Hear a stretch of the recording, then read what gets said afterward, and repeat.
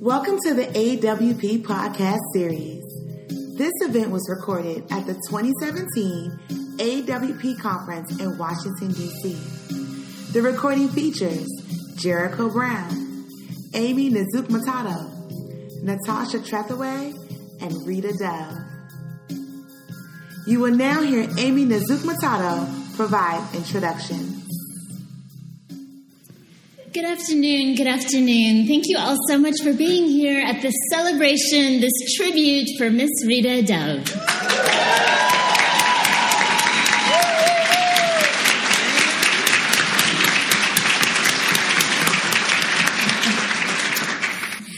I'm going to be skipping kind of lengthy, drawn-out introductions, but I did want to mention I am Amy Nzukmatato, and we are going to have, we're going to go alphabetically. So we're going to have love coming from Jericho Brown, love coming from back to me again, and then finishing off with Natasha Trethewey. And then the reason for our celebration, we will have Miss Rita Dove come on up. And then we will open it up to questions for you all from the audience as well. Okay, sound good? All right. Without further ado, I want to give you the talented, the best laugh you will ever hear at the book fair. I rest my case. Mr. Jericho Brown.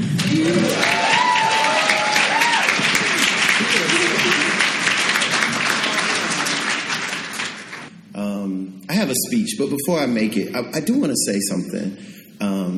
I just want to say that talking about, I was trying to figure out why talking about Rita Dove's work is always turns out to be some sort of Jericho, please shut up situation. And I think it's because, and I'll talk about this a little bit when I read the speech I wrote. But I think it's because, and y'all know this feeling, when you read something you love, you really feel as if something has been given unto you. Do y'all understand? Like you had a grandmother that you didn't know you, like you do y'all understand what I mean? Like, or you have a parent you didn't know you had, and suddenly they're there, and they've always been there, but you didn't know they were there. Do y'all understand what I mean? And there's an heirloom. The poem is sort of like an heirloom. Mm-hmm. I get to do this because Robin's not here, so I'm just going to talk. Don't you do? But there's like you know how like you have a family heirloom and it's precious to you. I mean, you know, it's just a doodad. It's like 50 cents. Do y'all understand what I'm saying? But if you were to lose it, you would feel as if a part of you had been sliced away. Do y'all understand what I mean? And I think this is the way I feel about Rita Dove's poems, and I think I get so excited about talking about her work because something happens when something is given unto you where you automatically want to give back. And I realized when I was getting ready for this panel that I'll never be able to give back. Do y'all understand what I mean? Like, that's the beauty of poetry. That's what happens to us when we read a good poem. Do y'all follow what I mean? So let me read the speech. Thank you, Amy, for organizing this and having us here. It's really a joy for me to be able to join all of you and to share this panel with Amy and with Natasha, both of whom have been mentors for me in how to live my life as an intersectional being, writing intersectional poems. I am also quite obviously grateful for the opportunity to celebrate the talent of Rita Dove. God sent us an angel, and that angel walks the earth with us. My challenge today is to tell you just one of the many ways Rita's work has changed my life. As many of you know, I'm honest and forthright about everything, even the things that are actually none of your damn business. There is very little about my life that I think of as too private to say, and yet if you ask me how old I am, I will lie. If you don't believe me, check the Best American Poetry series. I've been published there 3 times under 3 different birth dates. They get so angry with me, too. It's hilarious. Every year. I love it. I'm like always praying that I get in there just so I can have the fight with them. Anyway, I say all of this. I say all of this so you know that we are in a very special occasion when I reveal Rita Dove won the Pulitzer Prize when I was in elementary school. And she was Poet Laureate of the... Oh, wow. And she was Poet Laureate of the United States by the time I was in high school. I'm going to pause there so you can do some math. I imagine I don't have to tell you what seeing Rita's face on posters in the schools and libraries. Wow. Sorry. I thought it was going to be her.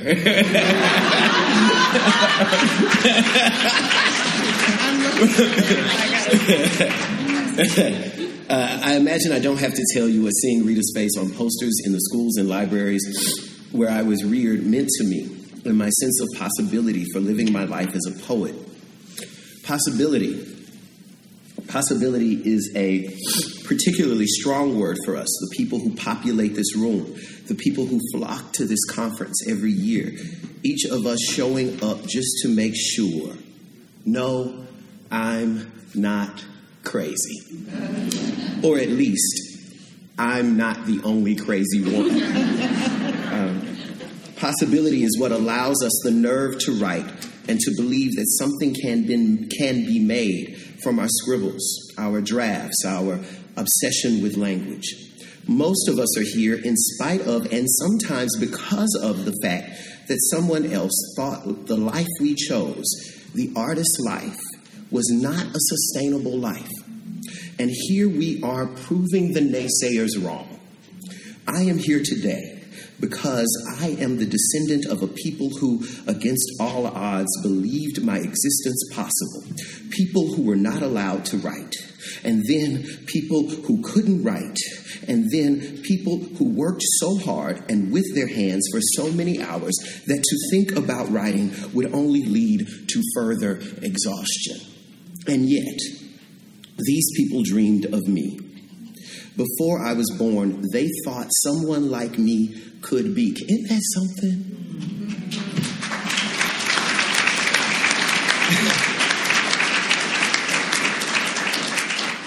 James Baldwin writes about this in an essay, how at the HBCUs in this country, you know, those dorm rooms, those classrooms, there were people who had never even seen what a college was, that were raising money, you know, for the chairs in the class. That was just, every time I think about it, y'all, anyway, y'all don't know, okay. I know. Right. Before I was born, they thought someone like me could be a reading and writing black poet. They may not have been educated, but they knew I would need an education. In 2004, I wasn't in elementary school and I wasn't in high school. I was continuing my education in my 4th year of a prestigious PhD program for poetry. And I was living that story that is so old to us now that we sometimes think of it as a cliche. You know that story. The black one. Or one of the only black ones, who is almost always offended. Josh Rivkin's here. He can tell you this about me. Fellow students and teachers needed to touch my hair and to ask me to leave the class when they bothered to put something as broad a subject as black poetry on a day of the syllabus. This is a PhD program. There would be faculty searches for women, at the end of which a man somehow got hired. I wish I was making this up. This happened twice, by the way. I have written here, blah, blah, blah. Blah, blah, blah. You know the story. Quite recently in this country, we've seen how we really act. Somewhere in all of this, Rita Dove appeared yet again to save my life, to remind me of possibility. As if her poems had not done enough work, she wrote a letter to the editor of Poetry magazine. I had no idea that I needed someone to fight for me, that I needed to be reminded that my ancestry, my family, is an extended family, that women like Rita Dove had been writing with someone like me in mind long before ever meeting me. The letter did three things for me. Number one, it let me know that some of the feelings I had of invisibility had a lot to do with who I thought needed to be looking at me. Number two, it gave me a framework for what my life would become, not just as a poet, but as a kind of literary activist who understands that our beloved community of writers is yet a microcosm of a larger society. And no matter what my poems said, did, or were about, I would always have to be vigilant, prepared to say it when I see us falling short, not just in our art, but in our treatment and consideration of one another. And three, it let me know that it was okay for me to expect that everyone ought to prepare for and know the tradition from which I was born, just as much as I have prepared for and know the tradition from which John Ashbery and Robert Haas and Charles Wright was born. Can I read you the fierce and ferocious and brave letter from Rita that saved my life? Excuse me, I'm sorry. Wow. I'm an old school teacher, so many of you have the letter via a handout. I get so excited about handouts. Y'all don't know. My students are always like, it's a piece of paper, Dr. Brown. I've redacted parts of the letter for the sake of time, but I haven't blotted anything out, so you will be able to read it in full later. Here we go. Y'all, this is about to wear y'all out. Some of y'all have never seen this. It's going to wear y'all out. It's going to change your life. It's great. Dear, just think about me like literally 70 pounds less. Like, seriously, watch this. I am disappointed in both reviews of Garrison Keillor's anthology, Good Poems, nearly as much in the anthology itself.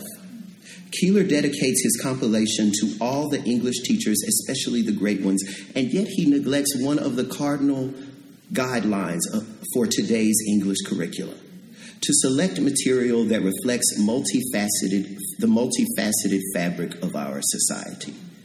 Young minds, hell, all minds, are impressionable, and an anthology overwhelmingly populated by white poets is likely to send the message that only white folks deserve and or are capable of writing good poems. For those readers who might have missed it, as both of poetry's esteemed gentlemen reviewers did, let me point out that in Keillor's entire book, all 294 poems of it, 2004, y'all, all 209, and then, well, let me stop. Because y'all kill me with all your privilege of surprise. Y'all kill me with that. But whatever. Anyway, let me point out that in Keillor's entire book, all 294 poems of it, I could find only 3 black poets. All of them dead, no less. And the one woman actually a blues singer. Now, I may be missing someone. Poems can be blessedly colorblind, but by any standard, this is an abysmal percentage. Nor is there a Hispanic or Asian American or Native American presence to speak of. I'm sorry.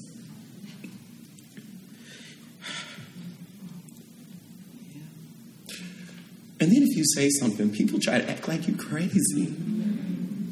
I'm sorry. In his foreword, Keillor claims to have merely collected poems America, real America, good America wants to read. One can only conclude that his America never reads work by living African-American poets. There's no Lucille Clifton, no Marilyn Nelson, no Elizabeth Alexander, or Sonia Sanchez. Not even Gwendolyn Brooks, exclamation point. Not to mention Sandra Cisneros, Alberto Rios, Joy Harjo, Gary Soto, Kathy Song, all essentially narrative, quotation marks accessible, and memorable poets, none of whose poems Keeler deemed worthy soul food for his good American people. Y'all see this? Y'all see what's happening? 2004. She told you. We've been telling y'all don't like to listen. I don't know why. In their reviews, neither reviewer touches upon this crucial flaw, probably because it simply doesn't impinge upon their lives. I find the air pretty thin and scarcely veiled, reserved for that scarcely veiled reserved for white sign sure can take one's breath away. I've been at the business for poetry for some time. I know I'm considered more of a non-militant writer. Come on, Rita Dove. As I get older, however, my patience wears thinner. I've grown weary of having to point out what should be obvious to anyone with sense and sensibility. I resent the... Come on, right?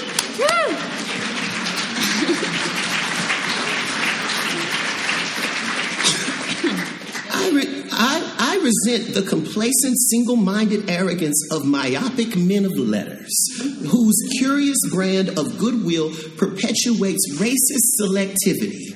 I resent their transparent, self-serving attacks on concepts such as multiculturalism and feminism that have propelled our society towards a truer democracy. I can't believe I didn't write this.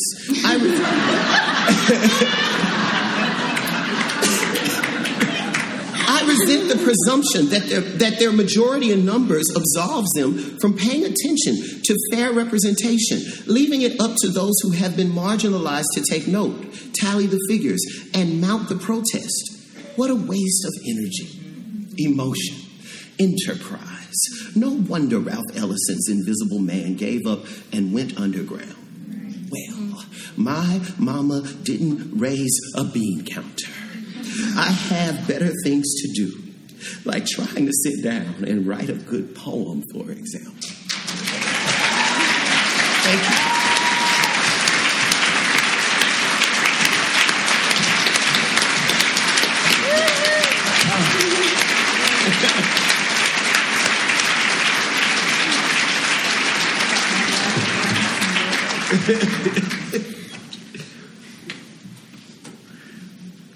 Thank you so much, Jericho. My goodness. That was 2004. 2004, not 1964. 2004. Rita Dove. I'm not used to a name with such short syllables. But that was a name that means so much to me. I could write a whole essay of just embarrassments towards Rita, but I've just got a short amount of time. I wanted to touch on a couple points. And, just as a background, when I first was putting together this panel, I didn't give any direction or narration to Jericho or Natasha. So, Jericho, it's amazing to see how many things here it's going to be overlapping here. This is all, that's the first I had heard of what Jericho was going to present.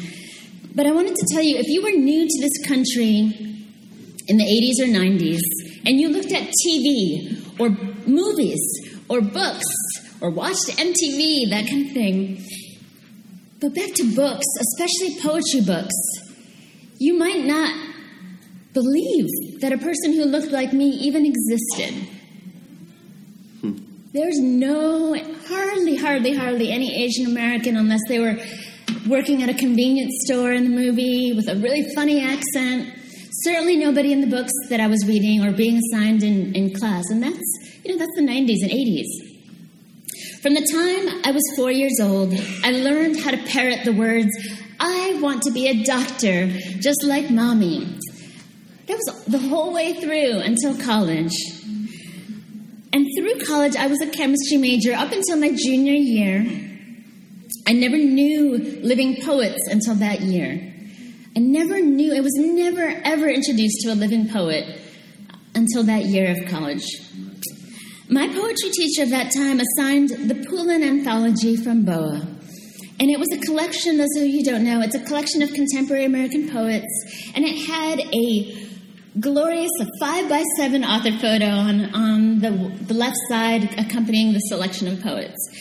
And Rita Dove's face shone out among a sea of white pages, white folks, and I just remember pausing at this page of beauty, let's put it, let's just say it, pause it to admire this place of beauty. But on a personal note, I did not know, and this is still college, so I wasn't thinking about being a mother or a wife or anything like that. I was just thinking about my next meal or my next, assignment that day. I did not know you could be brown, alive, a mother, a wife, a professor, and still write poems.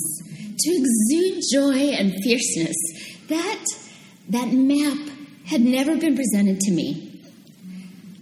And I just didn't know it was possible. All I was ever taught, or all I observed, were men messing around with their students, or women who hated their children, or women who were messing around with other people. And it was just so refreshing to see someone with such elegance and grace and pride in every aspect of her life.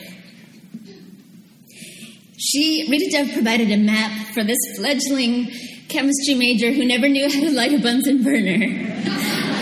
And 2 months after I had read her poems in the Poulin Anthology, I declared and switched and told my parents I was not going to be in pre-med because I couldn't light a Bunsen burner, but also because Rita's poems changed me. She didn't provide me the map, the only map for a brown woman, but a map full of possibility that I never knew existed. She was the first living poet I read who wrote about motherhood with such tenderness and fierceness. And again, just to have a living poet write about children in such a way. And I was not one of those women, those young college students who said, oh, when I have kids. I didn't like kids.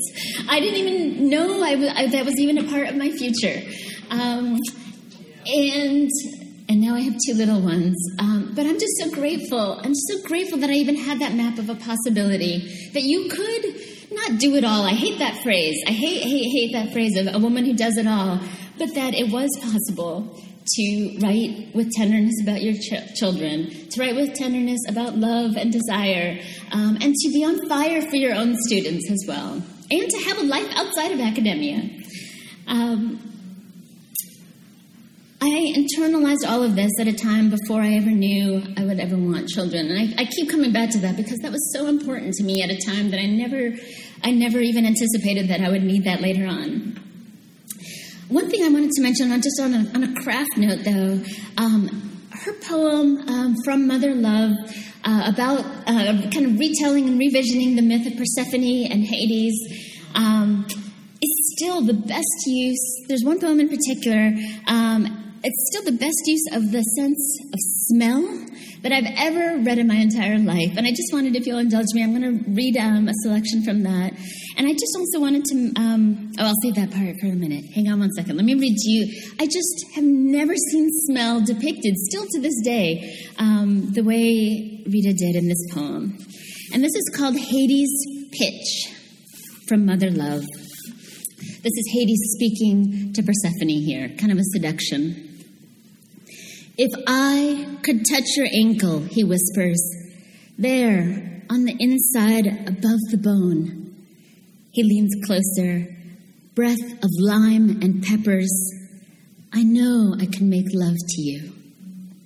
She considers this, secretly thrilled, though she wasn't quite sure what he meant. He was good with words that went straight to her liver.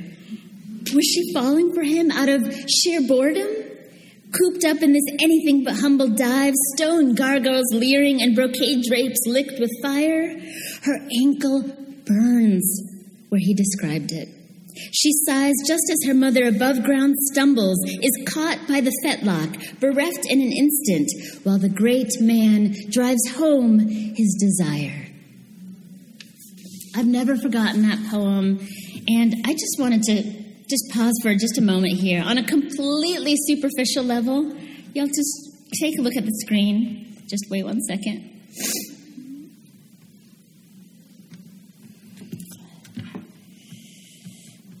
It's my first time doing text, so hang on one moment.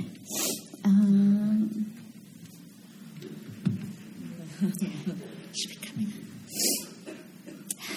A few years ago for National Poetry Month, I curated a selection of poets in their shoes. I never knew. I said, maybe, just maybe, Miss Rita might contribute, but I knew it was a long shot. This is what she submitted to me. I just want to mention, people were turning in their ratty shoes, their kind of broke down running shoes. This is what she submitted to me. So I said this. I want to mention these are made in Argentina. The bottoms are suede. These are tango shoes. I had to save this. This was the finale of the month-long feature on Poets and Shoes. Rita, thank you for just being a multifaceted poet in every single way. Thank you.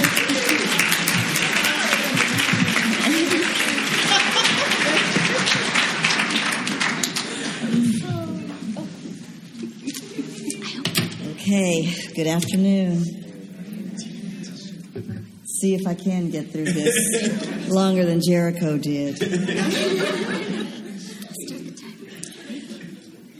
I started graduate school at Hollins University, then Hollins College, in 1990.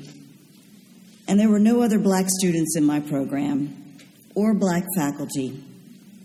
I could tell you stories about the number of times my work was critiqued and criticized, not for the quality of my language or lack thereof, or the imagery or the clarity of thought, but for the difference of my experience, my perceived otherness. But that's a story we know well. Jericho already said it's a cliche now. That I often felt isolated by my experience in those all-white or mostly white workshops was given beautiful articulation in Toy Derricott's The Black Notebooks. Reading that book was a validation rather than a negation of my experience. But something and someone intervened for me long before that.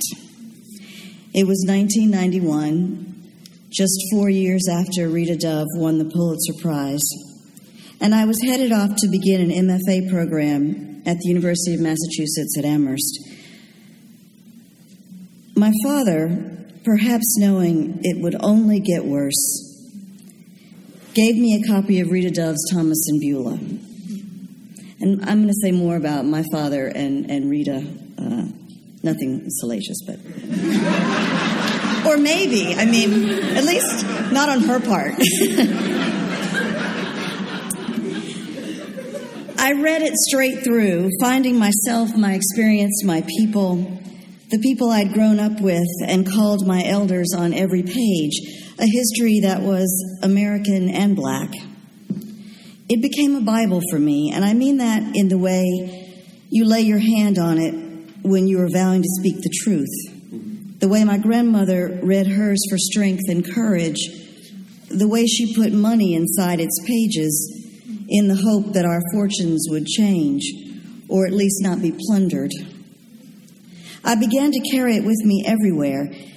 It was in my bag the day my famous professor, and a lot of you have heard this story by now, so you know who I'm talking about. If you don't, come up and I'll name check later.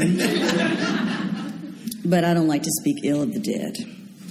Told me to unburden myself of the death of my mother, to unburden myself of being black, as if I were the one who placed the burden of history of white supremacy on my own back,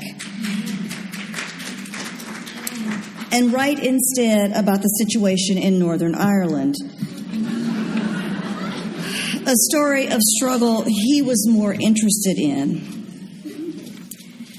But there was another story, the antidote to his words, Rita's chronicle of family history and the shared public history of our nation. I remember that moment getting to the chronology, and I said, oh, that's how you do it. Just there. This is not just Black history, just a history of these people, not even just a personal history, but it is the history of our nation. It was not long after that I began not only to turn to the book again and again to read it, but to learn from it, from the fierceness of it, to ingest it, to imitate its lines, to learn how to enter my own story. Without her knowing it, Rita was my teacher. Her work saved me. It taught me how to tell the truth and not to be afraid to do so. I want to close by saying something else personal in tribute to this remarkable woman. This year is the 50th anniversary of Loving versus the state of Virginia. My parents got married in 1965, however, when it was still illegal in Mississippi and Kentucky and as many as 20 states in the nation. I think because of this, whenever my father came across Rita Dove, and he came across her pretty early, you guys were in a chapbook together in the Inland Boat series, maybe one of your first publications. I think it was perhaps the first for my father. And he'd never forgotten this poet that he encountered in those pages. And following her, and later on seeing Thomas and Beulah and her winning the prize, and beginning to know a little bit more about her personal story. After he gave me that book, there was a point at which we saw Rita Dove and met her together for the first time. And my father was my white parent. My father was also a poet. My father used to, as Jericho can attest to, used to like to come up and signify that he was an alpha. He pledged a black fraternity at Kentucky State College in the 60s. So he would come up to Jericho always to give him the grip, because he wanted Jericho to know. Every time. Yes. But my father had another grip that he reserved just for Rita. I think he had this idea that there was a kind of solidarity in, the people who had forged ahead with interracial marriage, even though Rita and Fred's marriage was a little later. He saw Rita as part of that righteous struggle. And so he would always come up to Rita and try to give her some grip that he had imagined that would make them fraternal sorority kind of in this thing. I think he must have given it to Fred, too. But he really gave it to Rita, I think.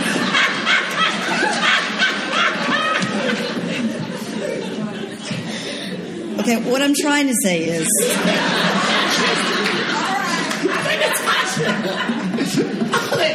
all the interracial relationships have a fraternity. But I think it was different for my father. What's the initiation?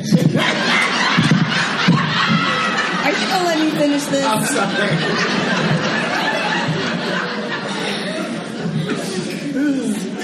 Let me put it another way. And I don't mean to give a whole lecture about interracial relationships, but you do know that it is very uncommon. It's more common now, but it is still the least common to see it like this: black woman, white man. So my father was particularly, I think, drawn to Rita because in many ways she was a woman not unlike his long-dead first wife, my mother. And I think in giving me Thomas and Beulah, my father gave me back a little of my own mother. Most of my ancestors are dead now. But my literary ancestor, my literary mother, is still here. And I love her.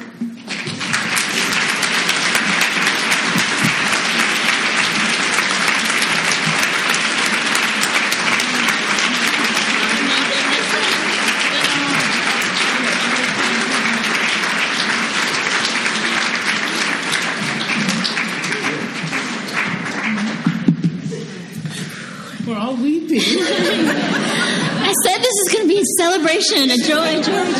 Hey, these are tears of joy. I will hug all of you as I hug you every day later. And gosh, this is hard. First of all, to see so many people here, thank you, thank them, thank everyone. I had no idea what they were going to say, nor that my shoes would be up to there. That was kind of wonderful. And you know, I didn't get to stand before you now without a whole lot of people who never were noticed by anyone. I stand here and I think of my father with his index cards, memorizing a presentation that he had to give in front of the chemistry division at Goodyear Tire and Rubber Company. He was the first African-American chemist in the rubber industry. And he,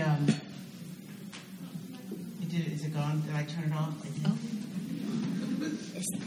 Okay, got it. Woo! Technology. He was tops in his chemistry class. He could turn on a Bunsen burner. Sorry. He coached his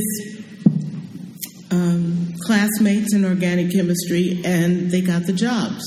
And he became the elevator operator at Goodyear Tire and Rubber, and took them up and down.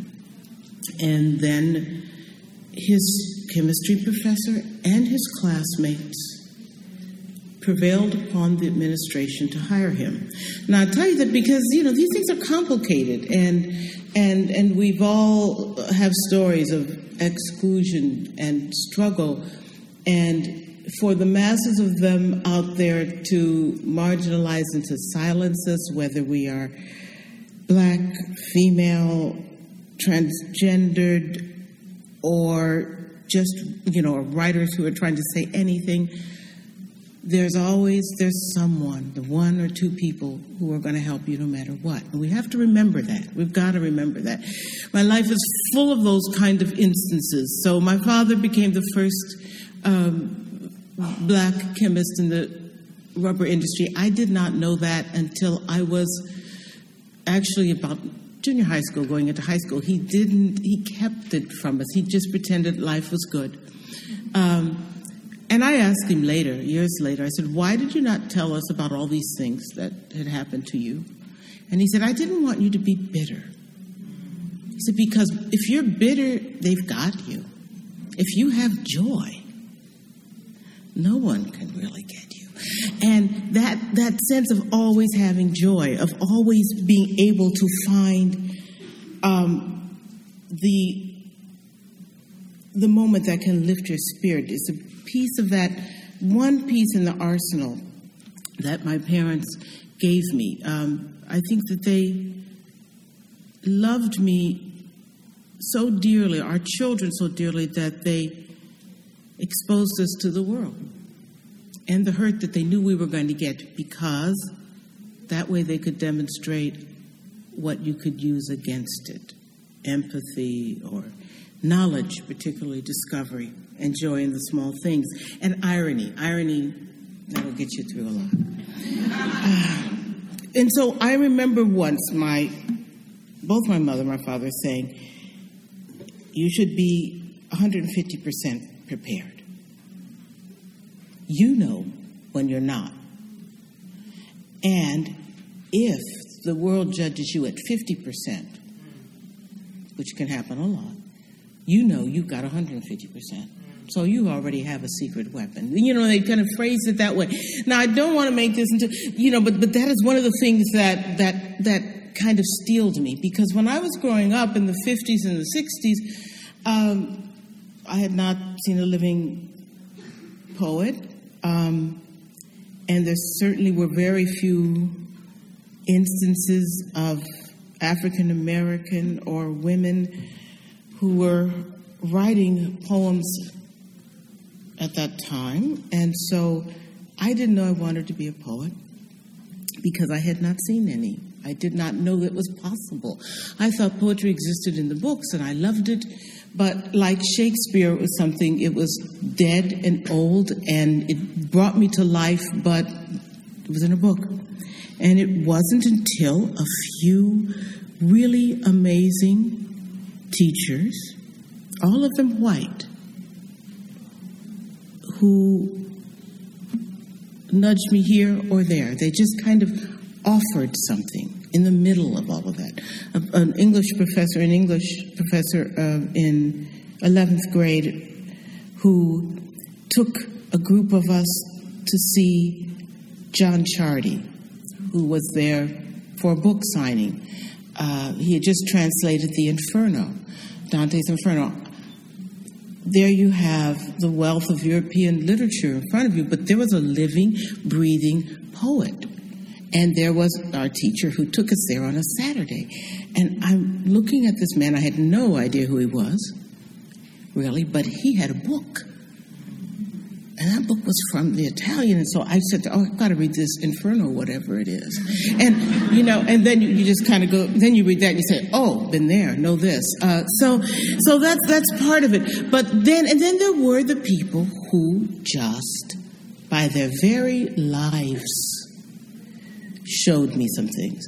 My grandmother, the Beulah, and Thomas and Beulah, taught me so many things without teaching me, Like years later, I said, oh, that's what she meant. That's why she did that. And I was just lucky. I was about 14 when my grandfather died, and I went. I was young and I couldn't date yet, so I was assigned the weekends to stay with my grandmother. People were staying with her, And so I got this chance to hear her just talk about her husband as a young man and the things that he had gone through. I knew nothing of this story, really, because the way of teaching in those days in my communities was that you taught the young people how to stand up for themselves, but you also taught them to stay back because they might get smashed. And so you didn't we weren't exposed to the ugliness. They intimated the ugliness through irony, usually. So she would tell me these stories of his, of segregation and how he came up from the North. But she'd always say it like, well, that's just the way it is, and we just kind of roll with it. And years later, I said to her, damn, that was rough, what he went through. And yet he was always very kind and loving. I'm going to read a poem which is about my grandfather. I had no idea what I was going to do when I was up here, but I thought I would be inspired by all of you. You just, oh, God. Because this is strength, too. There is a strength in just not... There's a strength in insisting upon the beauty of a moment in the midst of horror. And so when I was about 10 years old, now this is and you can do this math, 1962, and lots of things in this country were not so great right about then. My grandfather took us fishing. I am not an outdoors girl. But at that time, we went fishing, man. We sat there, and he taught... What I learned from the fishing was how to be still. This is called 5th grade autobiography. I was 4 in this photograph fishing with my grandparents at a lake in Michigan. My brother squats in poison ivy. His Davy Crockett cap sits squared on his head so the raccoon tail flounces down the back of his sailor suit. My grandfather sits to the far right in a folding chair, and I know his left hand is on the tobacco in his pants pocket because I used to wrap it for him every Christmas. Grandmother's hips bulge from the brush She's leaning into the ice chest, sun through the trees, printing her dress with soft, luminous paws. I am staring jealously at my brother. The day before he rode his first horse alone. I was strapped in a basket behind my grandfather.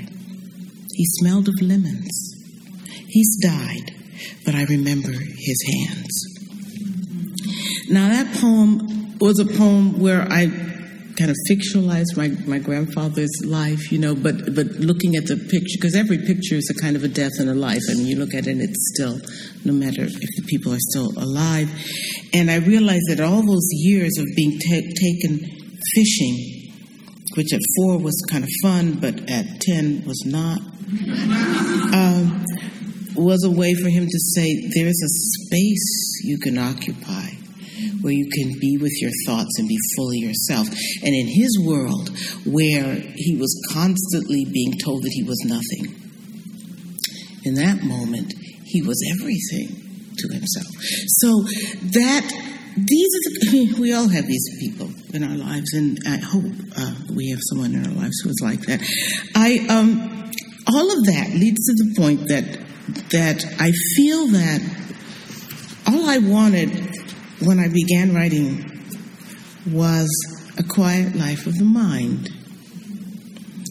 And the world will not let you have this quiet life of the mind. It is because there's another thing. In order to have that quiet life of the mind, or a place where you can contemplate, you have to be able to live with yourself. And so, though I never wanted to have to write that letter, there was no way in the world I could not write that letter to poetry. And though I felt that I wondered as I was writing Thomas and Beulah, would anyone care about these ordinary people? I felt like I could not, because I cared so madly and deeply about ordinary life, whatever that is. And when it came to motherhood and having a child and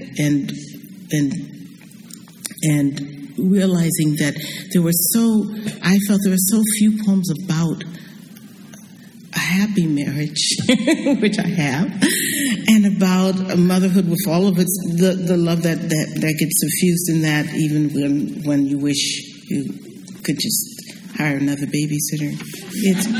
It's still, so I felt I have to write these poems. And I'll read this poem, and then I will say a couple things about graduate school, and then I'm going to open it up to questions. My daughter is now a professor. It feels crazy mad to be able to say that. And she is back in the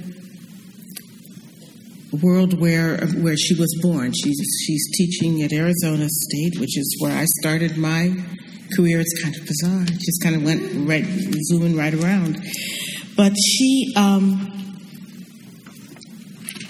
thought to myself, I'm not going to write any motherhood poems, but hey, this was my life. And so she inspired this poem. I say this because we have a pact. The poem is called After Reading Mickey in the Night Kitchen for the third time. For the third time before bed. Which was her favorite book. And it deals with something that, well, you'll see. But we reached a pact. When she was young and didn't know any better, I could read this poem everywhere. And then when she began to really read, I said, it's your choice. Do you want me to read this poem? Because you're in it. And she said, we hit upon a thing. She said, as long as it's within a 50-mile radius of my life, no. And then a couple of years ago, she said, you can read that poem. Sorry. So, after reading Mickey in the Night Kitchen for the third time before bed, I'm in the milk and the milk's in me. I'm Mickey. My daughter spreads her legs to find her vagina. Hairless, this mistaken bit of nomenclature is what a stranger cannot touch without her yelling. She demands to see mine, and momentarily we're a lopsided star among the spilled toys, my prodigious scallops exposed to her neat cameo.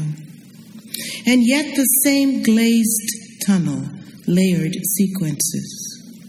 She is 3. That makes this innocent. We're pink, she shrieks and bounds off. Every month she wants to know where it hurts and what the wrinkled string means between my legs. This is good blood, I say, but that's wrong too. How to tell her that it's what makes us, black mother, cream child, that we're in the pink and the pink's in us.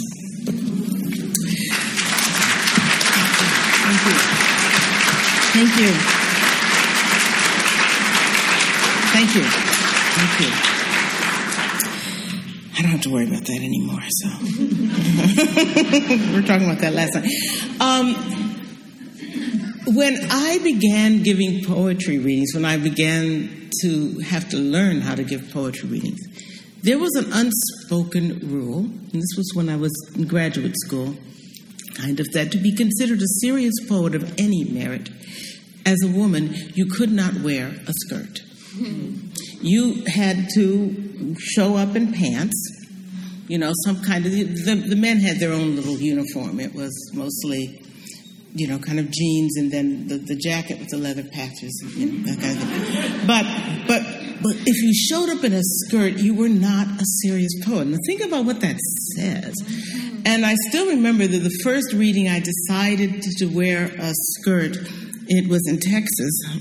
Was I crazy? And I've always loved fashion. My mother was a seamstress. She put herself through business school by doing that. My grandmother was a hat maker. That's a whole other thing. But what I mean is that the art of looking good was one of those things in the arsenal of things that you could defenses against this world that would ignore you. If they were going to ignore you, they were going to ignore some of the best fashion in the world. And so you had to look good. My mother never came down the stairs to make breakfast without some rouge and mascara on.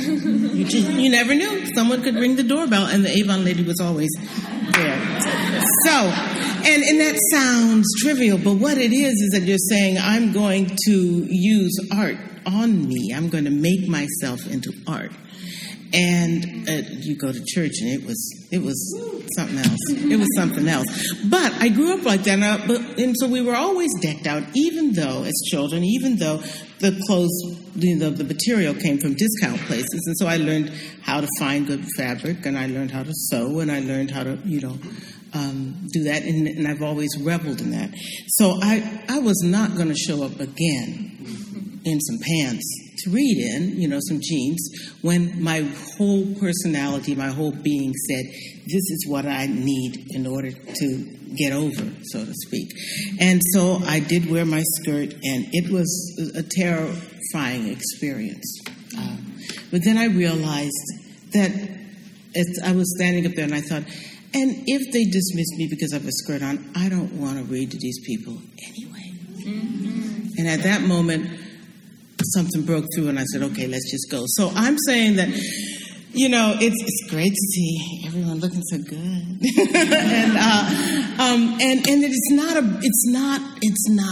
anything that these things that we do outside of that hard work of sitting down to write the good poem or the story or whatever it is, that's part of our being. Every little piece of things that you do in your life are fit for the page as well, and because we are witnesses to that incredible blossoming of human life out there.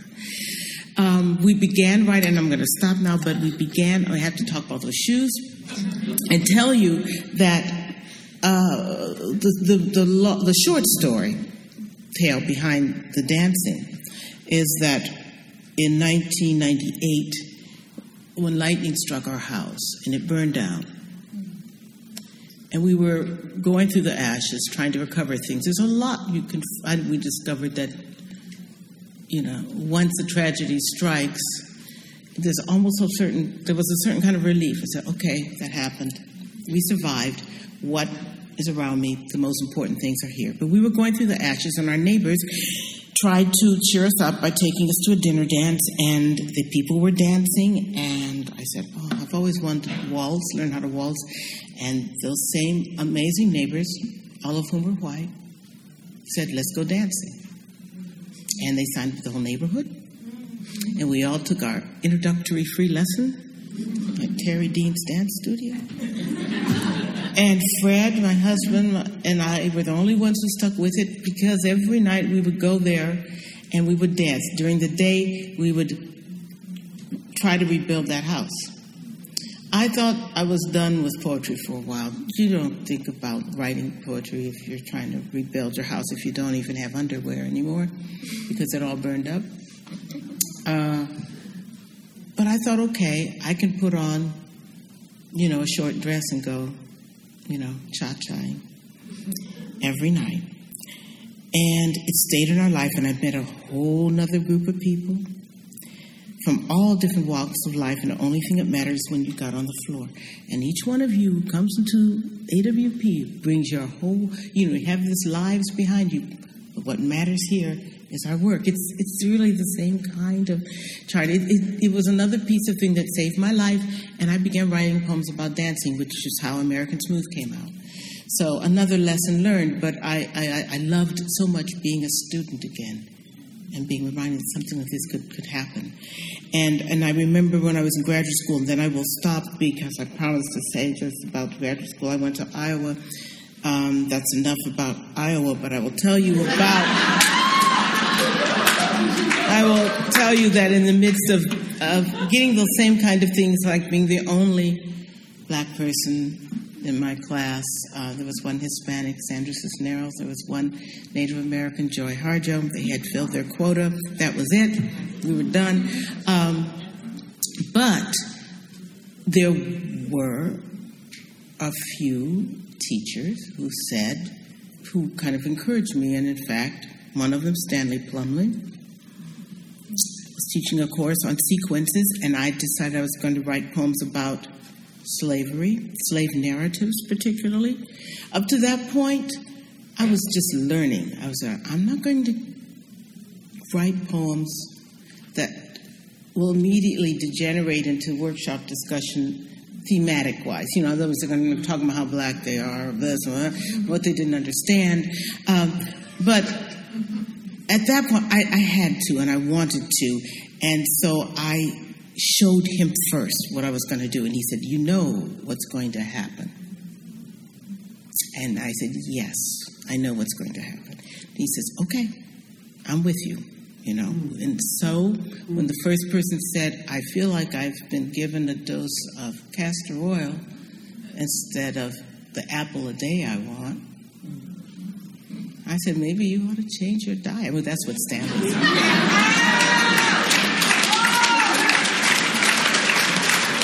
But to know that he had my back, right? So, okay, enough of that. What I want to say is that I'm trying not to cry, which is why I'm trying to, I'm not going to, okay. Because I was raised not to let them see you sweat. Right? But believe me, the tears are there. And I just want to thank these three amazing poets here. Just the fact that you are here writing in the world makes me feel a little less lonely from those early days. So thank you. And anyone here, if you have questions, please throw them out. I'll try to answer them. Okay.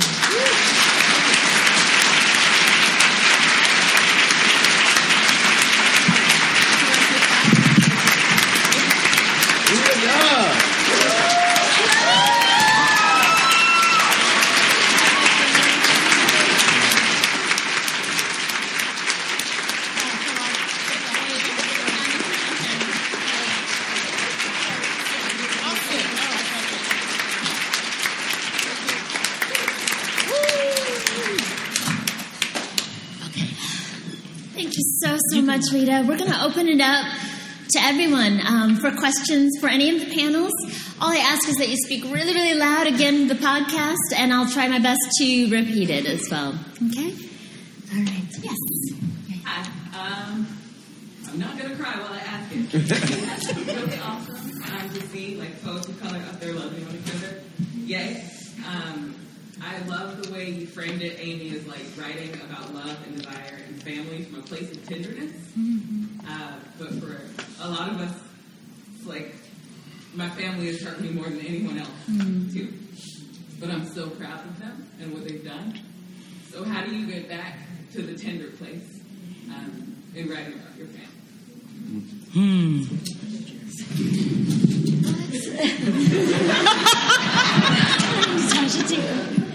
Are you ready for this?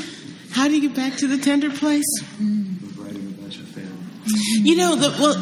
As you said, or intimated, there are all sorts of families, right? There's all sorts of families, and there's one right here that you've got a really big family here, an extended family.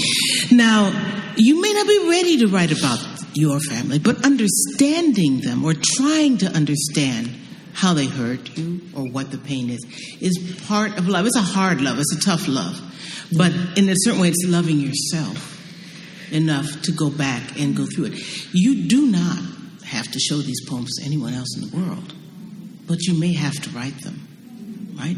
And every moment, I find that when something is really, really moving me, then I get really tough on myself technically in the poem, because the only way that you can express yourself, state yourself as a poet or as a fiction writer, as a writer, is to write the best damn piece you can. And all that pain and all that hurt, you put it in that technique, you just make it so good that nobody can rip it apart. You see, that's part of it. And it'll help you. I mean, but it's gonna hurt. No one said this stuff was easy, But you've got another kind of family help you while you go through it. To explain or to try to explain to others as you're writing how intricate that net of whatever of pain or passive aggressiveness or whatever it is in the family is, and then eventually have someone say, "This moved me or helped me," as these people did today to me. There's nothing more healing, better in the universe. Okay. Great, good. Somebody else? Yes. Rita, I'm just going to be bold and ask this question. So, you wrote a poetry magazine about Garrison Keillor's anthology, and then when Helen Findler,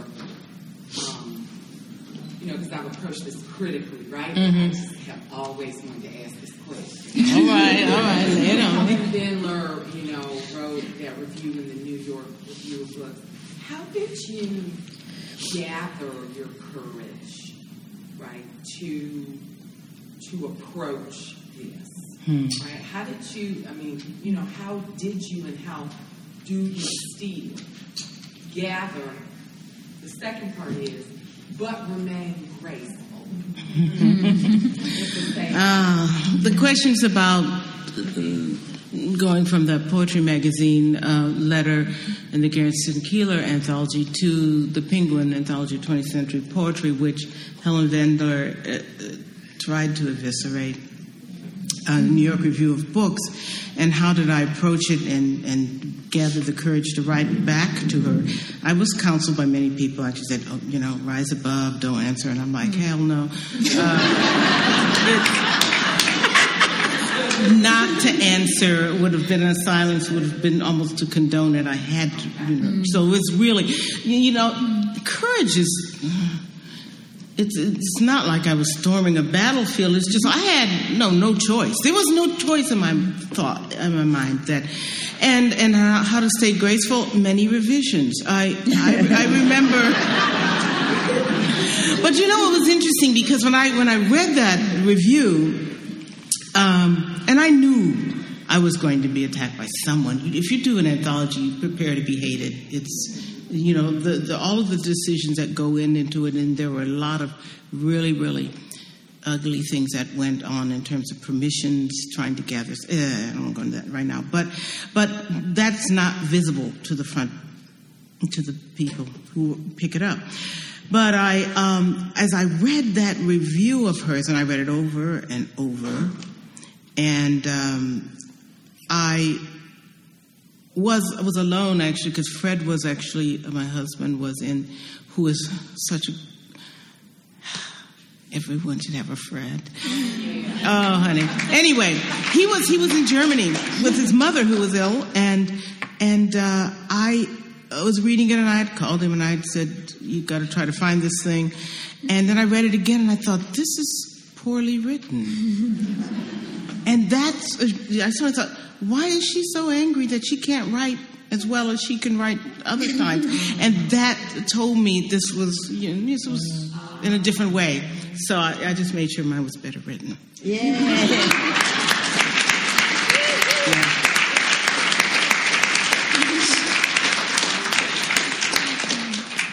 Yeah, right there. Yeah.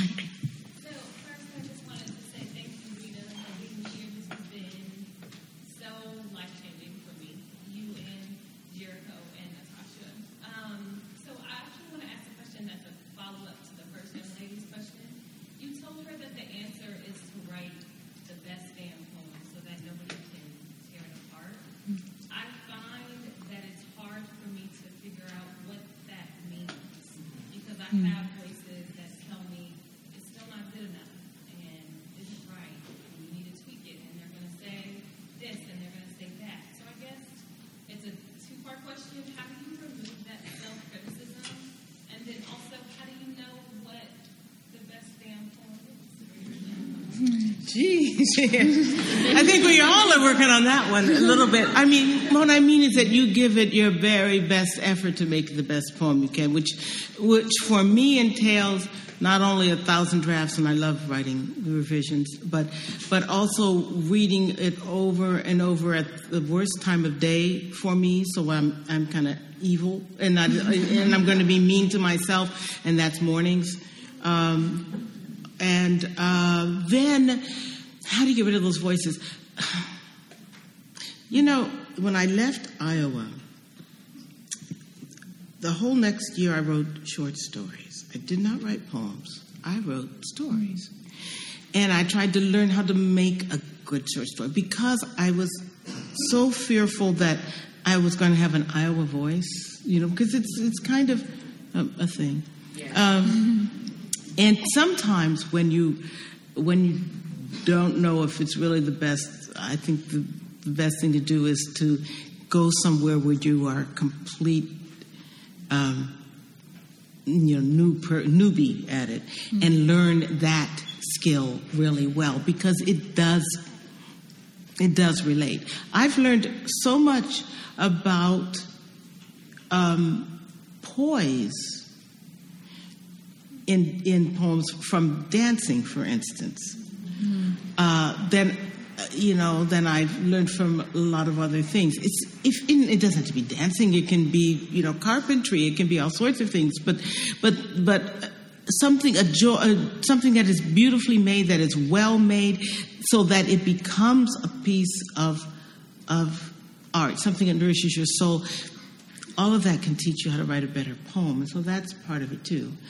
It's hard. It is hard. But sometimes I find going to another genre helps.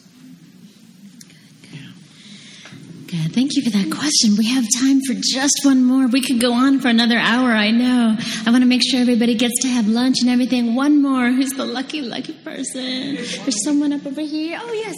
Yes.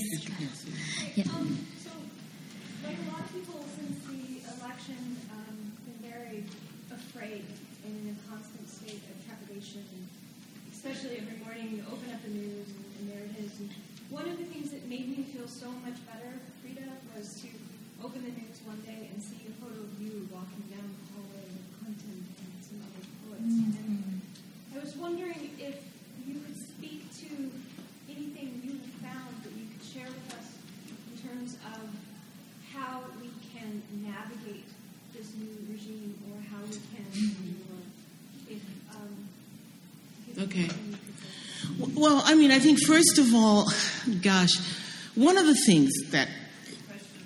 Oh, I'm sorry. The question was about this new regime and how we can endure and how we can navigate it.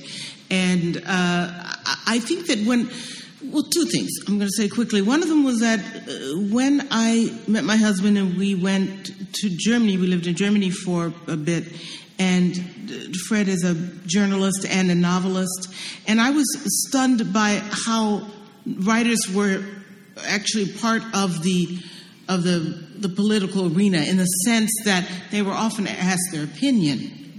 And people would listen to them. I mean, they would actually interview them about something. And the assumption, too, that we were witnesses to the world and therefore were important as writers to chart that other part of the news, which is the news of the heart and the news of the spirit and of humanity. And then you come back to the States and it's not there. You know, you think no one pays attention to. But what that taught me or showed me when I became poet laureate, for instance, and then beyond that, is that you just assume that someone wants to hear you.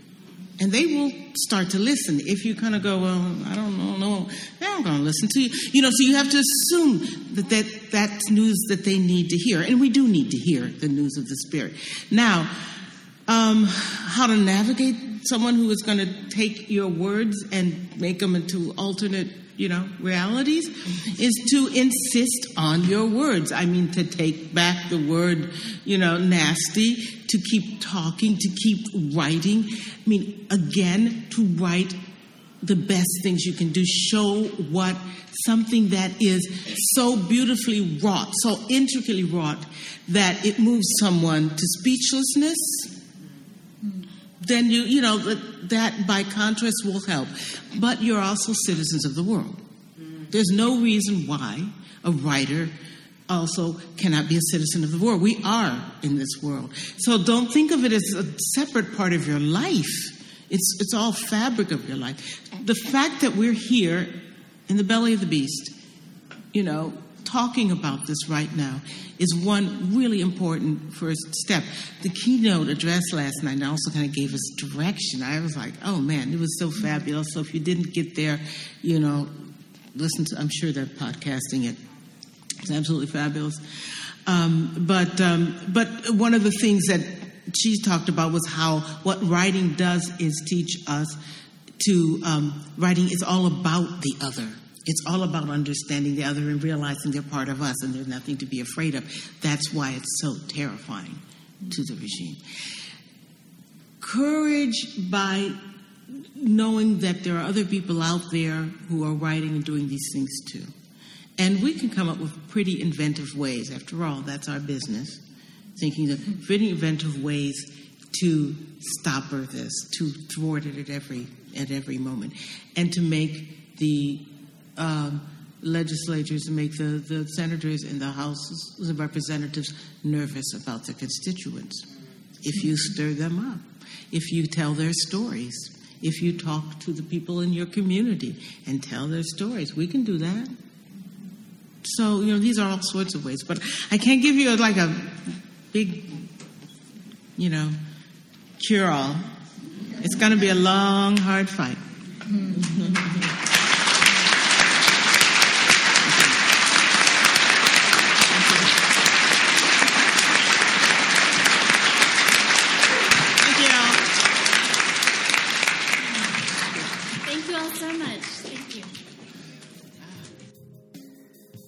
Thank you for listening to the AWP podcast series. For other podcasts, please feel free to visit our website at www.awpwriter.org.